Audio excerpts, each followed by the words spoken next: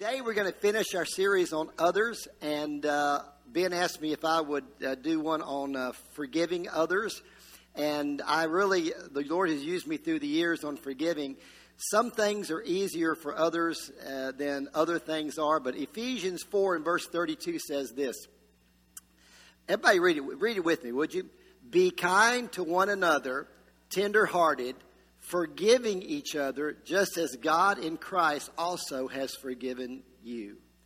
And I want to talk to you today about forgiving each other. Let's pray today. Father, I pray that you would open our hearts in a fresh way. I pray that you would open our hearts to be able to share the love that you shared with us, that we can see things in the right light, that we understand things in the right light, that we give what we were given. And we ask that in the name of Jesus. Everybody said a good amen? All right, everybody stand up just for a second, would you? Turn around and look at somebody and say, have you lost a little bit of weight? Just look at somebody and say, have you lost a little bit of weight?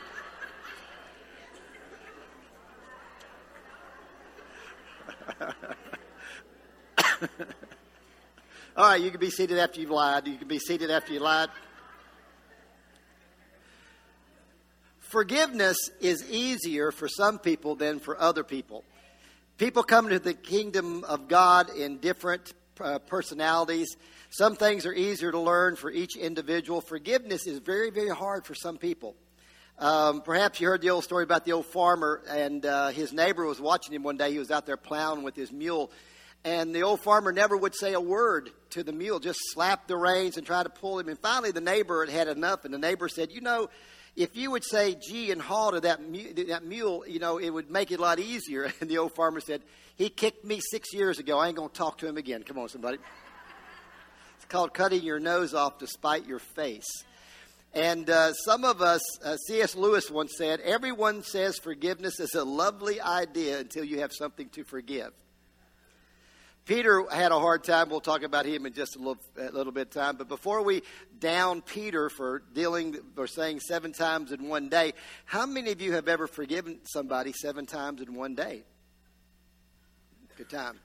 Anytime you can walk into a room and you see somebody in that room and your mood changes, you need to deal with forgiveness.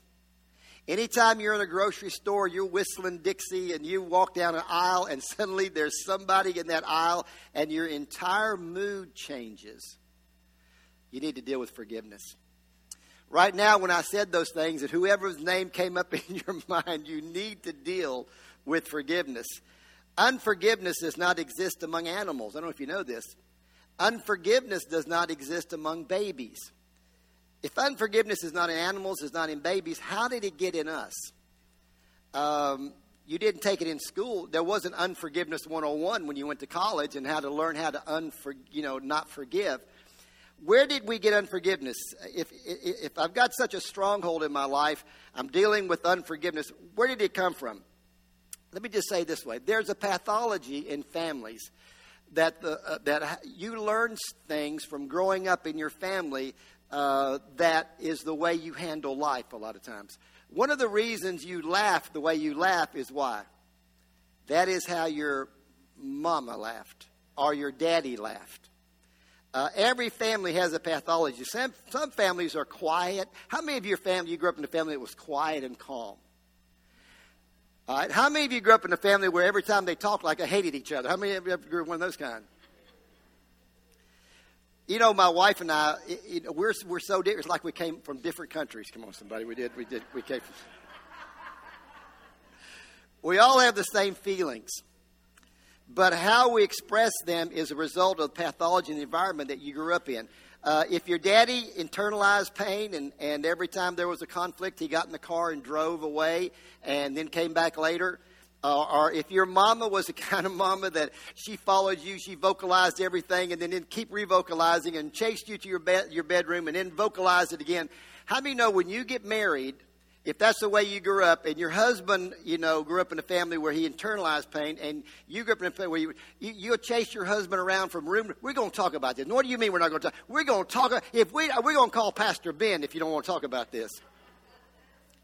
Unforgiveness is a learned behavior. What is unforgiveness? Let me ask you this question. What does unforgiveness do to the person that hurt you? What does your unforgiveness do to the person that hurt you? And let me just give you a real simple answer. Nothing. You're sitting up there all mad at him. He left you, let's say, or she left you. And you're sitting up there all mad, getting tense, stress building up in your system. You're getting hypertension. You're not being creative. And all that's happening in your body. And the person that you're mad at or unforgiving to is out there, enjoying life, going on with life.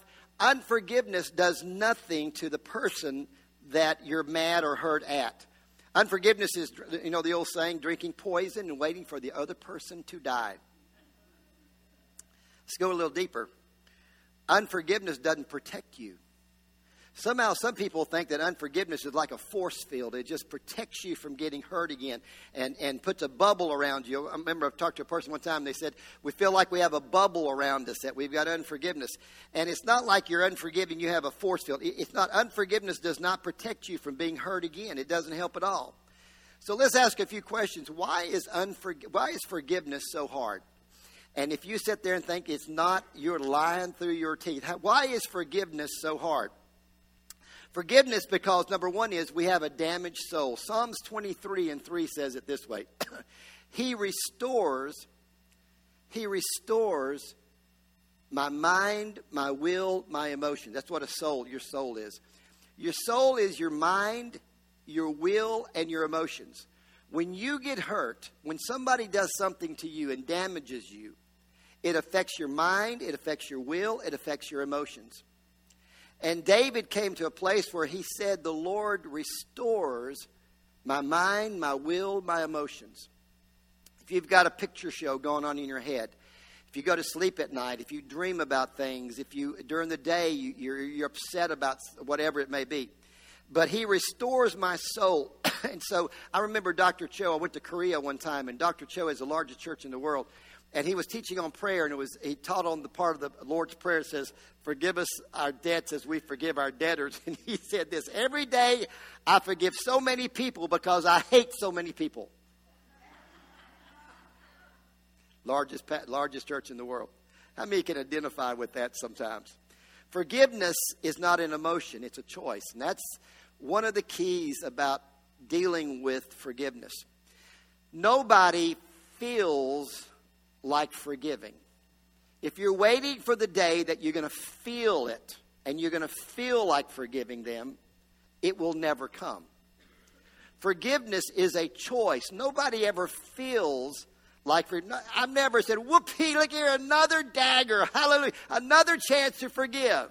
Another time that I can say, oh, thank you, Lord, for this situation. I can learn to forgive. Et tu, Brutus, one more time. One woman said it this way, says, I'm forgiveness out. I have forgiven so much I can't forgive anymore. Don't wait until you feel like it. Forgiveness begins with a choice, and grace comes in after that. And there is a dealing with your emotions, and God can help. But the beginning of it is a choice. The power of God comes in later, and it works a grace in your life. After you choose to forgive, God begins to heal, to restore your soul. But you need the choice begin. It begins to restore you bit by bit. Now, why is forgiveness so hard? Because the once and for all choice to forgive does not stop the memories from coming back from time to time. When Jesus was on the cross, now listen very carefully. When Jesus was on the cross, the Bible says he prayed, Father, forgive them, for they know not what they do. In the Greek language, that is a repetitive verb, which means he said it over and over and over.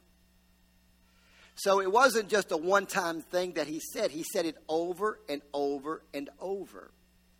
And sometimes when you're dealing with issues of your life, sometimes you're going to have to say it over and over and over and over and over. One of the keys I've always learned, and I'll just pass, I've got so much stuff, I'm just going to jumble it up a little bit. But one of the things I learned in life was you are three parts. You are body, soul, and spirit. Before you became a Christian, you were simply body and soul. The spirit part of you was dead. The Bible calls that the hidden man of the heart. It's your spirit part of you. And when you got saved, one of the things that happened in your life was this, that God came in by his spirit into your spirit, and you came alive. You were alive. You came alive.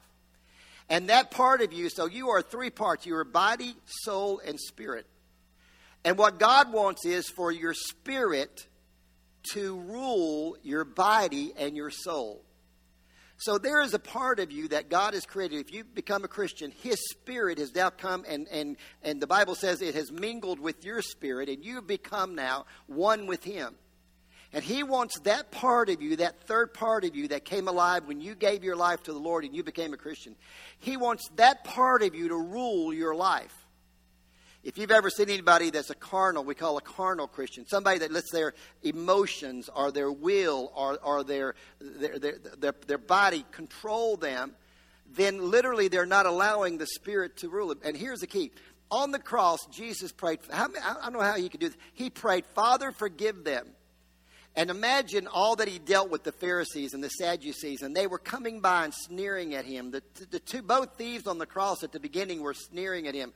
All this. They were coming by. The Pharisees were saying, "You saved others, save yourself."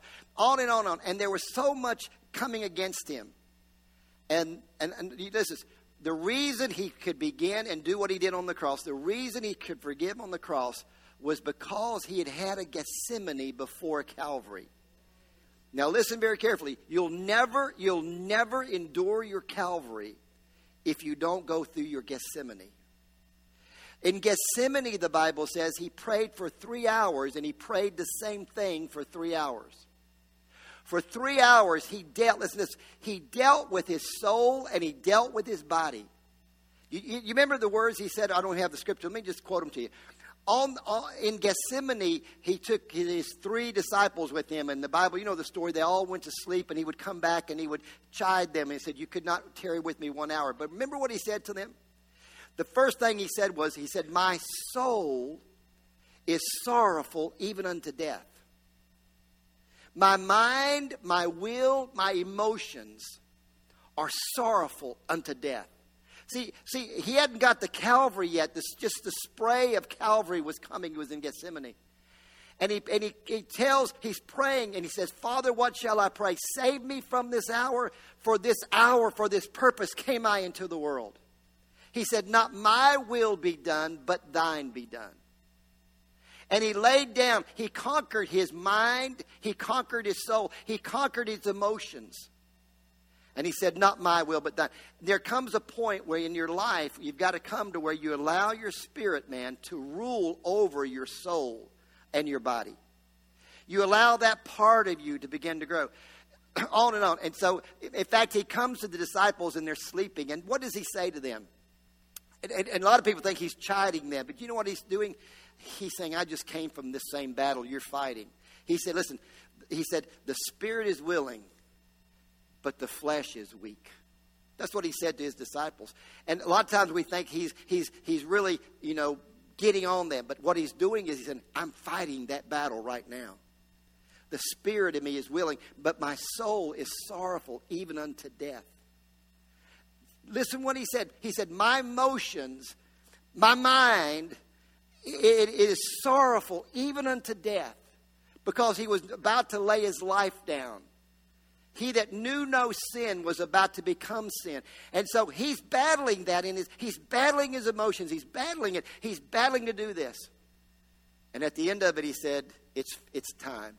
He woke them all up. He said, "They've come, they've gone." And the first one was Psalm speaks and says, "My familiar friend who I went to the house of God with, had it been a stranger, I could have dealt with it, but it was a friend that betrayed me." And the Bible says, "You betray me, friend, you betray me with a kiss." But he had fought the battle through. And so he's on the cross now. He'd gone through his Gethsemane. He had dealt with it. His spirit was ruling him. And when they were mocking him and they had crucified him, and speaking of the Romans and the Pharisees and the other, and he said, "Father, forgive them." Everybody say amen. Amen. So I choose to forgive. So one of the keys is, why is forgiveness so hard? One of the keys is we have false ideas of what forgiveness is. Let me just give you a few things here. We have false ideas. One is that to forgive us, we think somehow we're approving of what happened. If we say we forgive you, that we're approving. Listen, we're not saying it didn't hurt. We're not saying it didn't matter. And we're not saying that it wasn't wrong. God forgave you of every sin you've ever did and never one time said it was right. Is that right? And we do the same thing. Often we make forgiveness more difficult with false ideas. On and on. It's the first time that the word forgive appears in the Bible is in Genesis 50. And it's a story of Joseph, who as a teenager was sold by his brothers and taken off into Egypt. And he was there, you can imagine, 17, 18 years old, 16, 17, 18. He's sold by his brothers to slave trades and taken into Egypt, away from his family, away from his culture, away from his God, away from everything, everybody he ever knew, everything he ever was familiar with, and introduced to literally things he never knew. And he got into situations where he was one problem after another after another. And then years later, God promoted him, and he became second in command of Egypt. And the day came when famine hit the land, and all of his brothers came down to Egypt, and he was dressed in the Egyptian all in all, and they didn't recognize him. And they come begging for food. And Joseph has the power at that time to do whatever he wanted to do. He could have exacted vengeance. He could have done anything he wanted to do. He had the right. He had the power. And the Bible says after he put them through a test and then they realized who he was, they all moved down to Egypt. And then years later, their father dies. And all the brothers say, you know what? He's just been good to us. He's just been waiting till Dad died, and then he's going to exact vengeance on us. So they send him a letter. And the letter was from their dad and said, you know, our dad asked you to forgive us. First time the word appears in the Bible. Your dad asked us to have mercy and forgive us. And the Bible says when he read that letter, he wept because he said, they don't know me. They don't know my heart. And he brings them before him and he says, I read the letter. He says, you don't know my heart. My heart is this. He says, you meant it for evil, but God meant it for good. And he said, listen, his spirit ruled. He'd never got bitter all those years. He could have gotten bitter at his family. He could have gotten bitter at what they did to him. He could have held bitterness year after year after year. It was 20, 30 years he could have held bitterness. But he had never held bitterness. And when he had the chance, he didn't do anything. He said, listen, he said, you meant it for evil, but God. Let me just tell you a few things to understand that. Number one is forgiveness is not overlooking the wrong. He didn't say, oh, you didn't do anything wrong. No, he said, you meant it for evil, but God meant it for good. Forgiveness is not excusing the wrong. He didn't say, hey, we all came from a bad home. And, no, he didn't do that. Forgiveness is not minimizing the wrong. He didn't say, oh, guys, it wasn't that big a deal. It was a big deal. And the last one is forgiveness is not taking the blame for the wrong. He didn't say, I should never have wore that coat. I know I was Daddy's favorite. Listen, forgiveness is not you taking the blame for what happened to you. So you come to a place where, forgiveness is hard, but hate is harder. Forgiveness is hard, but hate is harder. The miracle of forgiving is the creation of a new beginning God wants to do in your life. So let me give you a definition of forgiveness. Let me just give you a definition, and it's the story that I really love because you don't get rid of bitterness by casting out a spirit. We used to, many years ago, any problem you had was a demon, and so we cast that demon out. They'd had demons of dandruff. Come on, somebody. They'd cast demons of dandruff out to get out of, We used to have a saying that we used to have when you go to a meal and there'd be all this fatty food and all this sugar and everything. We'd cast all the calories out.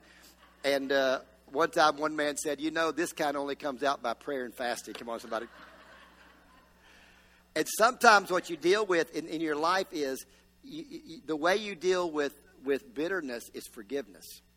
The way you deal. Let me tell you what bitterness is. Bitterness is a fortress of the devil.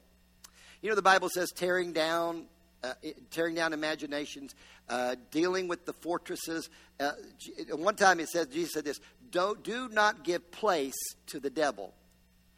Bitterness and unforgiveness gives place to the devil, and he can build fortresses in your life.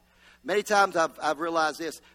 When I'm dealing with somebody and trying to help them, I try to find out what fortress the devil has built in their life, and what ground have they given over to the enemy in their life that he now that's his fortress, his stronghold in their life.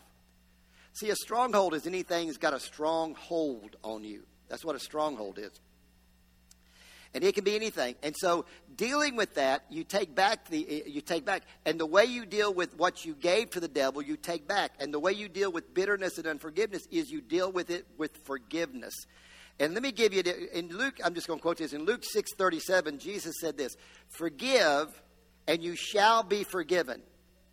And the word there is not the regular word for forgive. It's a unique word, and it literally means to release. Release, and you shall be released. And one of the keys is, so I want to read this. Here's the story. Here's the definition, one of the best stories, and we're going to end up with this morning. And that is in Matthew chapter 18, and it's my best. One of the buddies that I like the best is Peter. How many can identify with? Can you identify with Peter somewhat? And Peter came and said, now just imagine what's going on this day. Peter came and said to him, "Lord, how often shall my brother sin against me and I forgive him?" Now, I don't know. You read it, and they argued. There was things going on in that group of guys. They weren't, all halos, and they weren't all glowing all the time. There was a lot of issues going down in that group of people. And the Bible says Jesus had to deal with them over and over. One time they fought about who was the greatest. I mean, on and on. And the Pharisees had a law in that day, was that if somebody wronged you, you had to forgive them 3 times. That was the law. That was their, they added to the law. That was what the Pharisees, that was the rule of the day. If somebody wronged you, you had to forgive them 3 times on that day, every day. And if they did number 4, then you were free to go do whatever you do. So when Peter says this to Jesus, he thought Jesus' jaw would drop on the ground and say, "I've not seen so great forgiveness, no, not in all Israel." And so Peter says, how many times will John or James or, how many times do I have to put up with these people? And he said, 7 times. And I love Jesus' response. Jesus said to him, "I do not say to you up to 7 times, but up to 70 times 7. Now, I'll guarantee you his jaw hit the ground. He's sitting there listening to this. And then he says, and then he gives a parable. He always loved giving parables because it made you remember. "For this reason, the kingdom of heaven may be compared." For this reason. What reason is that?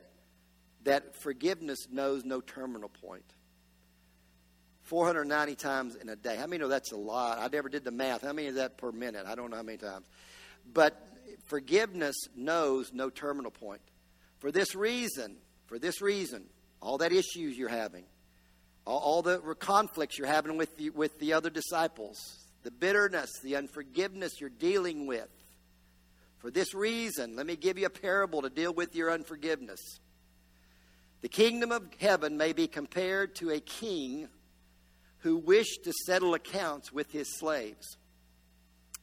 When he'd begun to settle them, one who owed him 10,000 talents, that's millions in our economy, owed him 10,000 talents, was brought to him. But since he did not have the means to repay, his Lord commanded him to be sold along with his wife and children and all that he had, and repayment to be made. And his slave fell down to the ground and prostrated himself before him and saying, "Have patience with me, and I will repay you everything." And the Lord of the slave felt compassion and released him and forgave him the debt. Just go back, read it. And the Lord of the slave felt compassion and released him, forgave him millions of dollars of debt. All right? But, everybody say but. Whenever you got a but, it just turned 90 degrees. You just 180 degrees. You just took 180 degrees. But the slave went out and found one of his fellow slaves who owed him 100 denarii, which is like, let me just say, the comparison is, it was like 1,000,000 to 1. What he had been forgiven of and what this fellow slave owed him was like 1,000,000 to 1. Went out, found a slave who owed him 100 denarii, and he seized him and began to choke him, saying, "Pay back what you owe." Now, did the guy owe him that? Hey, I ask you a question. Did the guy owe him that? I'll trade you in for a new group if you don't shape up. He owed him. So Jesus wasn't saying he didn't owe him. He did owe him. He owed, and he probably thought, the guy's in jail, he's going to be in prison. Oh, I'll never have to pay this guy back ever. He owed him 100 denarii. He owed that. So his fellow slave fell to the ground. You ever seen this picture before? Began to plead. You ever seen that picture before? Just happened a few sentences up. This guy had just done this himself. Let me ask you, how many of you ever, I drive a lot on the interstate. How many of you ever, somebody does something and then you, I just did that myself. Come on, somebody. So his fellow slave fell to the ground and began to plead with him, saying, "Have patience with me, and I will repay you." And he was more than willing because of what had happened. No. And he was unable. Is that what it says? And because of circumstances, it was not possible. What was it? He was what? He was unwilling, and went and threw him in prison until he should pay back what was owed. So when his fellow slaves saw what had happened, they were deeply grieved and came and reported their Lord and all that had happened. Then summoning him, the Lord said to him, now this is Jesus telling this story to Peter because of his dealing with his bitterness and unforgiveness. Summoning him, his Lord said to him, just imagine Peter's face. He's listening to this. He had just asked 7 times? No, 70 times 7. He's asked, and now the Lord is telling him this parable. The Lord said to him, "You wicked, you wicked slave, I forgave you all that debt because you pleaded with me. Should you not also have had mercy on your fellow slave in the same way that I had mercy on you?" And his Lord, moved with anger, handed him over to the torturers until he should repay all that was owed him. Just watch Peter's face. My heavenly Father will also do to the same to you, Peter, if each of you does not forgive his brother from your heart. How many know that was not the answer Peter was looking for? And how many know that's not the answer we're looking for? You don't know. You don't know. You don't understand. What if you brought your situation before Jesus? Said, Lord, how many times do I have to forgive? Lord, do you know what they did? Do you know it was of the word? And bring back up verse 27. The Lord of that slave felt compassion and released him. See the word released? And see the word forgave? That is the definition of forgiveness. They both mean literally to release.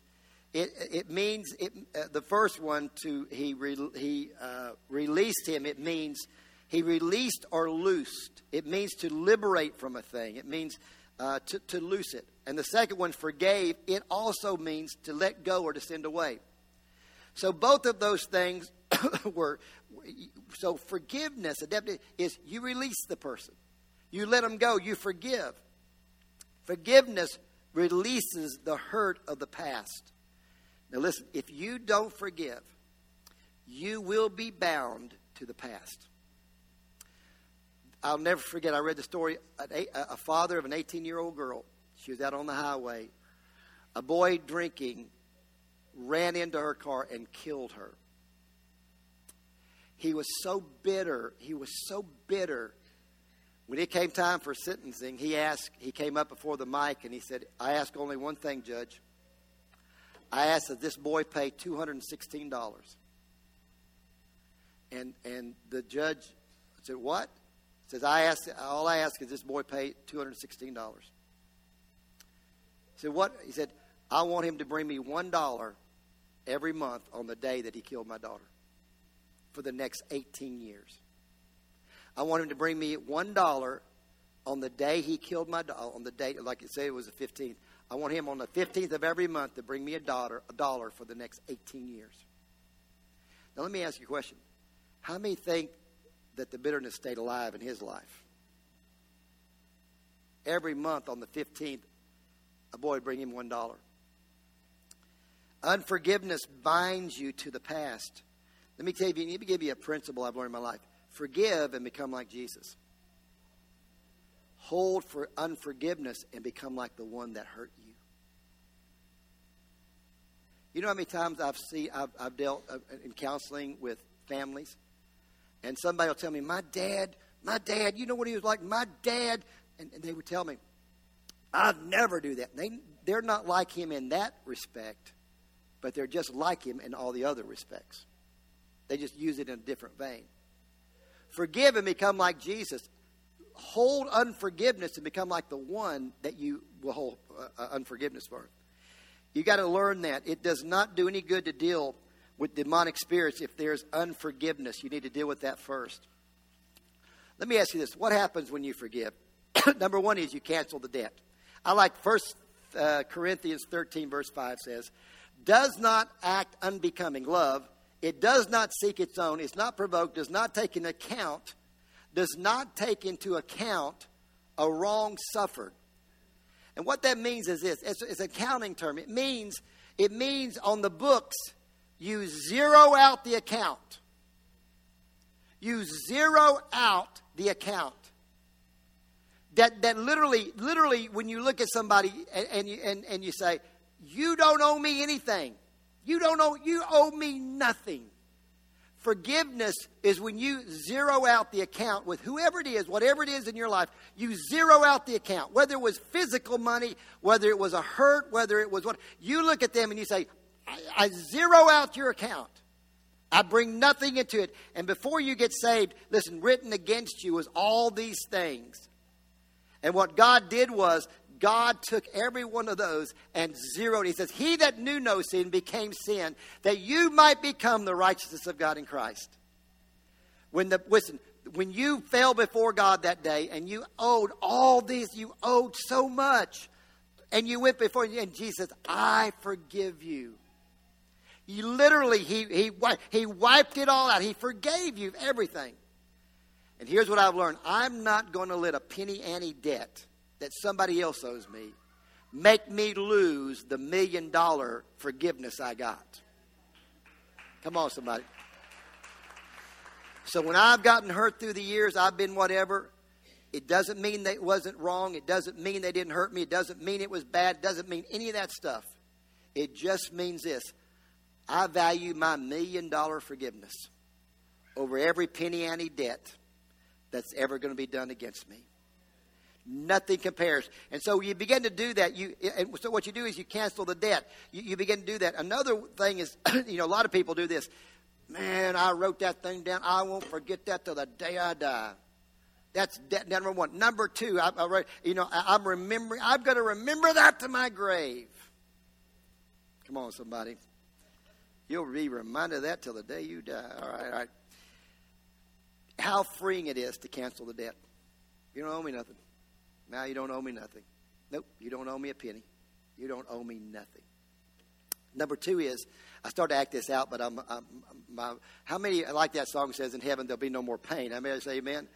How many parts of your bodies have just stopped working, after you get a bit older in life? My shoulder just decided it's not going to work. My left shoulder is just not going to work for a while. So that's why when I'm praising, hallelujah, I got my right hand up in the air. But one of the keys is, I act out. I used to put a big rope around me, and I tied a rope around somebody else. And unforgiveness ties you to whoever it is that you don't forgive. You can be in Tahiti. Guess who's there with you in Tahiti? Person you're upset with. See somebody that looks like them, comes right back up in your brain. Is that right? You be in your nice feather bed. Guess who's in there? You're tied to the person. And one of the nice things is they're tied to you. You know, that was the old way they used to administer justice. If you killed somebody, some of the way they did it was they tied you, they chained you with locks to the person you killed. I mean, I think that'd be tough justice to mete out, and you couldn't get away. So but see, we do that to ourselves. When unforgiveness, you tie yourself to the person that hurt you. You could be going around anyway, and that person's with you no matter where you go. You can travel to the nicest place. I mean, on and on. I used to act that out, and we'd run around, and then finally, and what forgiveness does, it cuts the rope. You're free from that. When you choose to forgive, it does it. And then the last one is this, is when you forgive, you open the prison door. I had a big prison built here one time, and I put about 4 or 5 people in. I took out the audience, I put them in this prison. And then I said, here's how it works. You put people in prison. And then ever so often, when you really get worked up about it again, you bring them out, you beat on them a while, then you put them back in prison. And then I say this, when you forgive, you open the prison door. And you realize, you know the old story, you realize that you were the prisoner. When you forgive, you realize you were the prisoner. When you get out, you thought you were putting in, but you're the one that does it. You take the lock off the door, on and on. Forgiveness, and here's the tough part. Forgiveness then will take you the second mile. One of the worst things, occupation, I don't know if you've ever been in a country that's been occupied. Jasmine, my wife, grew up in Beirut, and Beirut was occupied for a while. She said it was so aggravating to go in your country, go from your house to the grocery store and have to go through checkpoints manned by people from other countries. Can you imagine? Can you imagine if you wanted to come to church this morning, you had to come through and there was Russian checkpoints and you had to come through Russian people and show your papers to say, I'm going to church, da-da-da-da. And in the day of Jesus, one of the worst things was Rome occupied Palestine. So they had checkpoints. You had checkpoints everywhere. You had to show papers. You had to talk about it. And one of the things the Romans did was that if a Roman soldier caught you, a Jewish man, he could compel you to go 1 mile, or their length, I'll just say mile, go 1 mile and carry his backpack. And Jews hated that. I mean, they hated that. You can imagine what they did. And Jesus comes on the scene and he says, if any man compel thee to go 1 mile, do what? And let me tell you why. Because the first mile is the mile of bitterness. The first mile is a mile of compulsion. And let me tell you what I've learned in my life. If you jerk that backpack off at the end of that first mile, then that hatred can stay in you. But here's what Jesus said. If anybody compel you to go 1 mile, when you reach that first mile, just keep walking. And that Roman soldier looked at you and said, that's all. No, we'll keep going. No, we're going to keep going. The second mile will work the bitterness out of you. A man came to me, I remember my first month pastoring here. A man came to me and said, Pastor, my wife ran off, had an affair, and then she sued me, and she sued me for alimony, and she's got $500 a month alimony. What do I do? I said, do not pay $500 a month. He was so happy. I said, pay $600. Come on, somebody.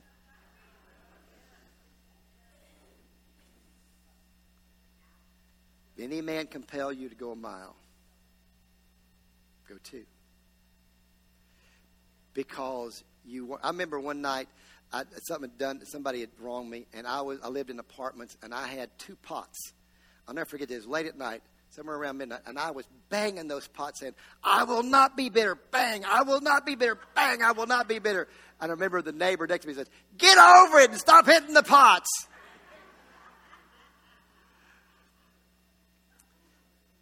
If you want to get rid of bitterness, do good to them that despitefully use you. Pray for those that despitefully use you. On and on. Take the second mile. I had a friend of mine, his wife ran off from him and went and married somebody, just blew him off and went and married somebody. And then they got in a real bind. And did you know he let them move in to a trailer behind his house? And I talked to him. I said, "You're a better man than me." Come on, somebody. And you know what he told me? He said, "My family is irate with me." He said, "My whole family, everybody's irate." He said, "Let me tell you why I did it. I did it to get the bitterness out of my heart." He said, "I did it to get the bitterness out of my heart." He said, it meant more to me to get the bitterness out. First time, we're going to end up. The first time that forgive ever made its way in the Bible was the story of Joseph. And here's what he said: "You meant it for evil." Everybody say, "But God." But God enables you to forgive. Listen to this. Listen very carefully. But God enables you to forgive the inexcusable. There's some bad stuff has happened in this world. There's some bad stuff, evil stuff. But listen, forgiveness doesn't make the other person right. It just makes you free. Forgiveness doesn't make the other person right. It just makes you free. But God. I'll never forget in Ravensbrück, which was a concentration camp outside Berlin. Very, very little history is known of Ravensbrück. You've heard of all the other concentration camps. But it was where over 90,000 women, not just Jews, but these were people that had stood against the Nazis and had helped deliver many of the Jewish women. But it was 90,000 women and little girls were put in Ravensbrück, and all of them perished. Very little is known about them, except it says there's one thing that we left had been left from Ravensbrück. It was written on a tattered, ripped, and worn piece of paper. It was found in the clothing of a little dead child at Ravensbrück. Here's what it said: "O Lord, remember not only the men and women of goodwill, but also those of ill will.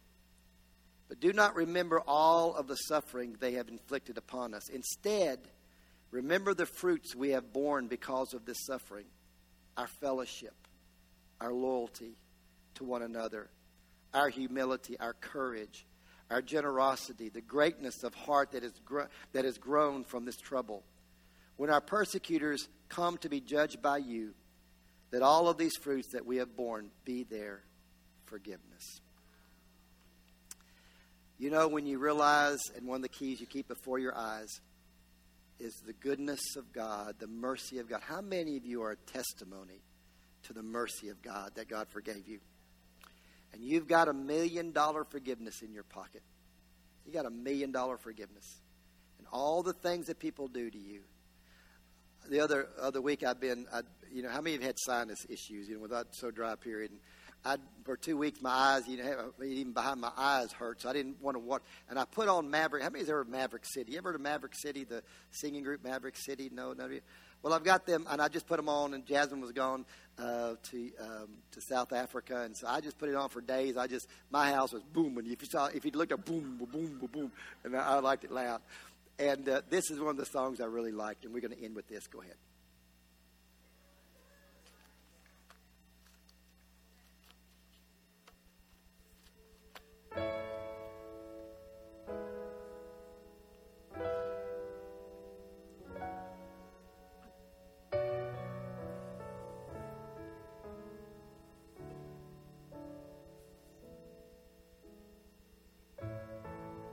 I'm living proof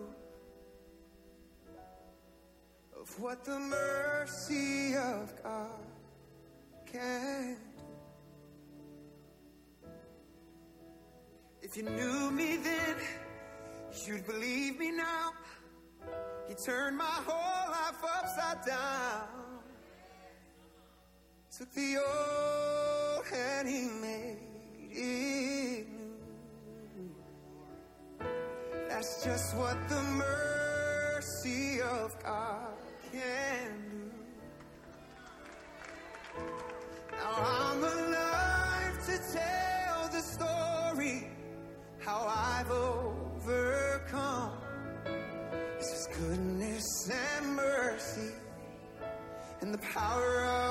blood. I'm so glad that my freedom wasn't based on what I've done. The goodness and mercy and the power of the blood. So much power in the blood.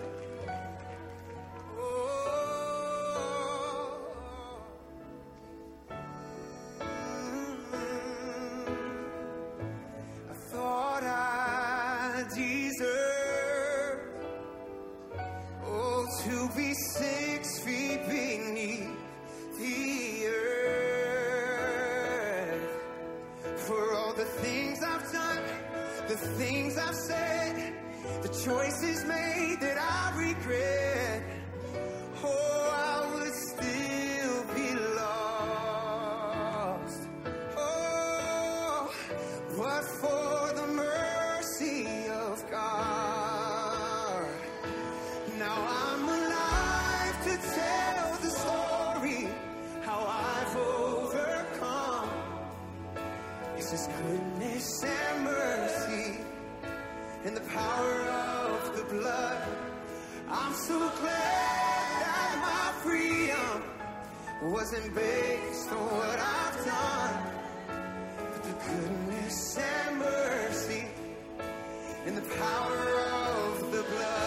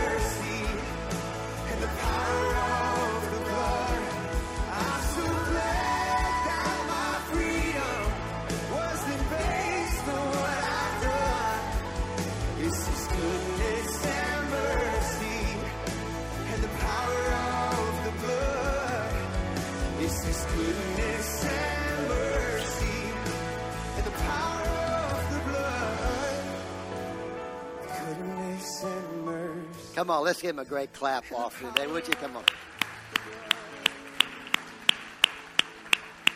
Bow your heads if you would. Everybody stand up this morning. Bow your heads. Maybe you're here and you've never received forgiveness. And I'm going to tell you it's free. It's not what you've done. You might feel like this guy did, that you feel like you deserve to be 6 feet under the earth. Things you've done, things you've said, choices you made that you do regret.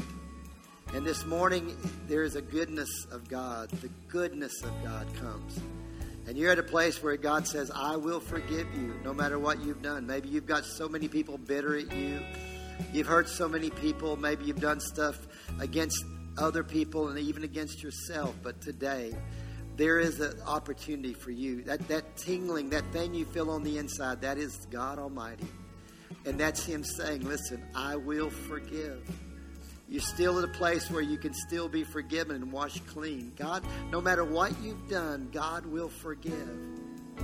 And the Bible says, listen, if you ask Him, if you repent, there is no sin too big.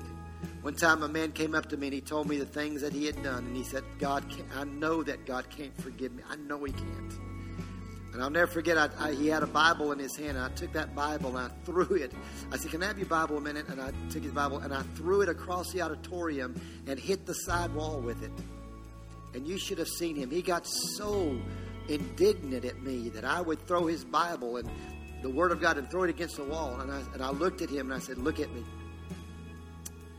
I said, you're dishonoring the Word more than I ever did right then. Because you're telling me that the blood of Jesus is not powerful enough to forgive the sins that you've done. The Bible says, listen, the Bible says he can cleanse us from all unrighteousness. And he bowed his head, began to cry, and received the forgiveness of God. And if you want to be forgiven this morning, God will forgive you. God will wash you. And he not only will cleanse you, but then the amazing thing is that he that knew no sin will become sin for you. But then he will fill you up with the righteousness of God in Christ. He just won't leave you at zero. He fills you up to where you belong in heaven. God looks at you and he sees the righteousness of God in Christ. He sees the righteousness of Christ in you.